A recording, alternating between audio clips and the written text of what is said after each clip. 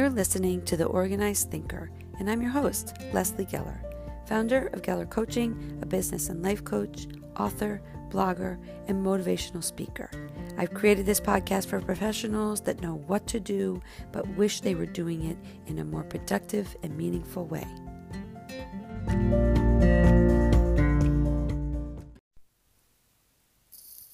Episode number 4. How to avoid February fallout. No matter how optimistic you were in December, recounting all the ways you were going to clean up aisle 9, taking care of your physical and mental well-being, determined this year to follow through like the warrior you are. The January fade is already beginning to take over.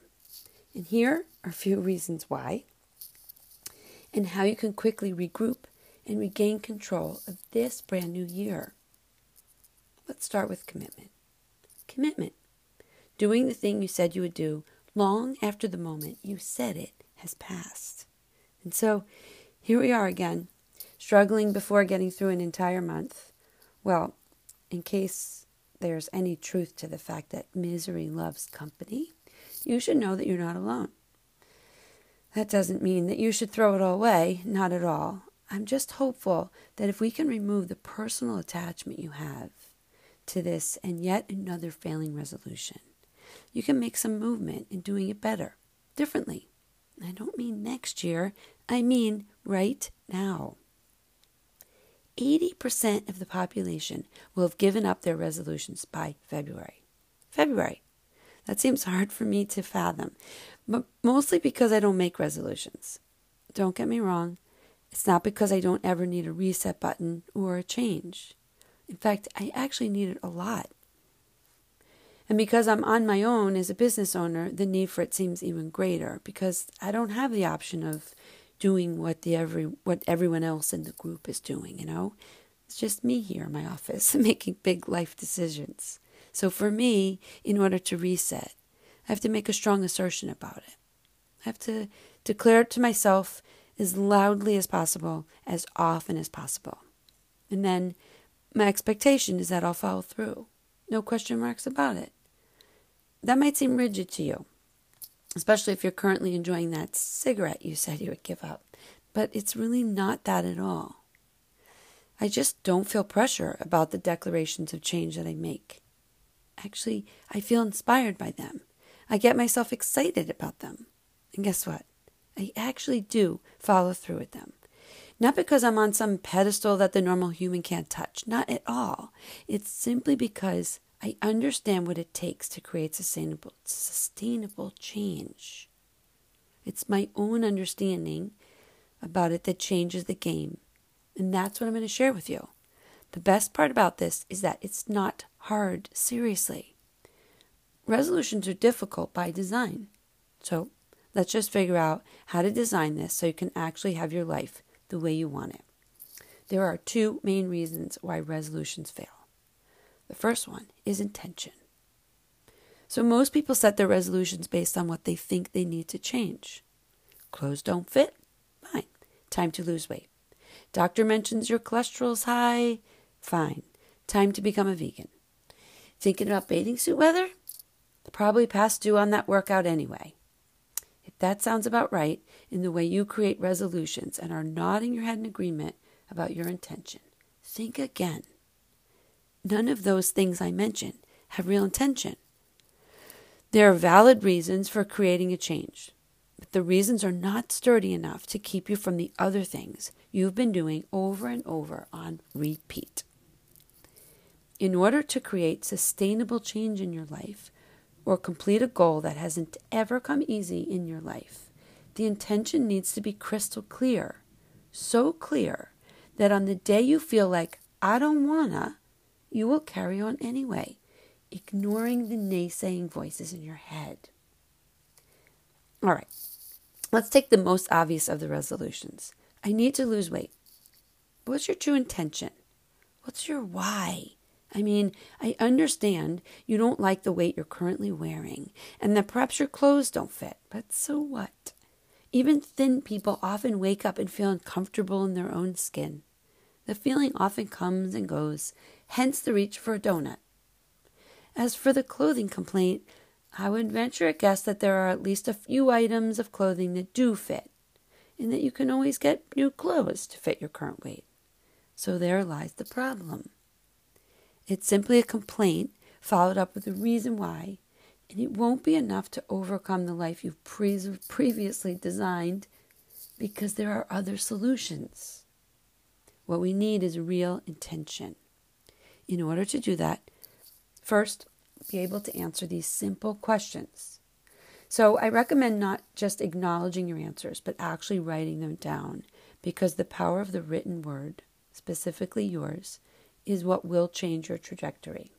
Just trust me on this one. Here are the intentional questions. Feel free to jot these down. There's just 3. Number 1, why do you need to lose weight? Write it down. Be specific. Number 2, how will your life change for the better if you can attain this goal? Be specific. And number 3, how do you know that now is the time for this change? Once you've taken the time to answer these questions thoroughly, we are then getting somewhere. The why is clear, and your brain can adjust to this change and how it will look on the other side. Next are the details. This is equally as important as your intention and will be what moves you from fading January to fabulous February. You with me? Most likely, the missing details have led to many failed goals. So since we're going for success starting now, let's do this right. In keeping with the above goal, let's take a look at the details needed. Wanting to lose weight is like wishing upon a star. We think it and say it, but we don't really have the expectation it will occur. Why would it? Then again, why not throw it out there? What harm could it do? None.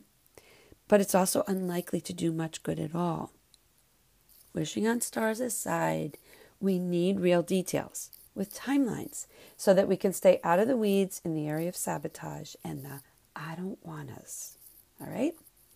The question you will need to answer for the details will be in terms of when and how you will accomplish this. I see your eyes rolling already. The mere idea of saying exactly how you will do this when you aren't certain if you even can do this is why you haven't been able to do this. Do you understand what I'm saying? You are the one in the way of this goal. You. That's the good news and the bad news. You will sincerely need to want this goal to be achieved more than you fear it won't be achieved. It is not failure if you don't hit your timelines. It's only failure if you choose to give up. Okay, so don't. Ready? Here are the specific questions to ask yourself in relation to this goal. 4 of them. Number 1, how many pounds do you need to lose?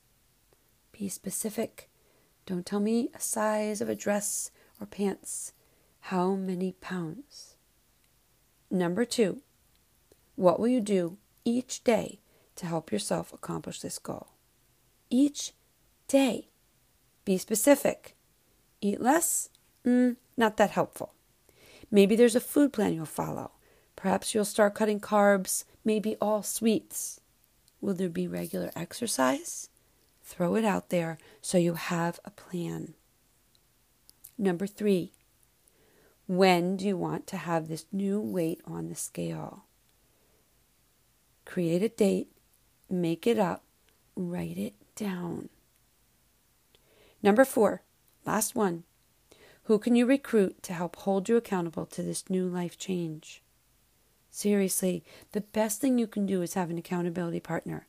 Creating change all on your own, especially in an area that really challenges you, is so difficult alone. I love this quote. If you want to go fast, go alone. But if you want to go far, go together. That's it. You can do this once your intention is clear and know what to do each day and each week, and that will get you closer to this goal. Lastly, if the goal date is coming up and you know you won't be able to get there, make a few adjustments. don't throw the whole thing out. Maybe talk to a trainer about how to amp up your workouts. Perhaps you can have a discussion with a dietitian or health coach about possible food plans. Maybe a life coach who can help you with accountability and mindset that needs to be changed. Just don't give up. Adjust your sails and keep sailing.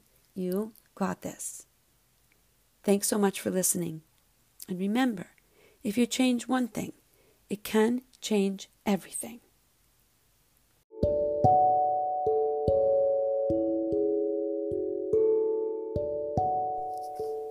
If you would like to hear more like this, follow this podcast to get alerts for new posts or check out my website at www.gellercoaching.com.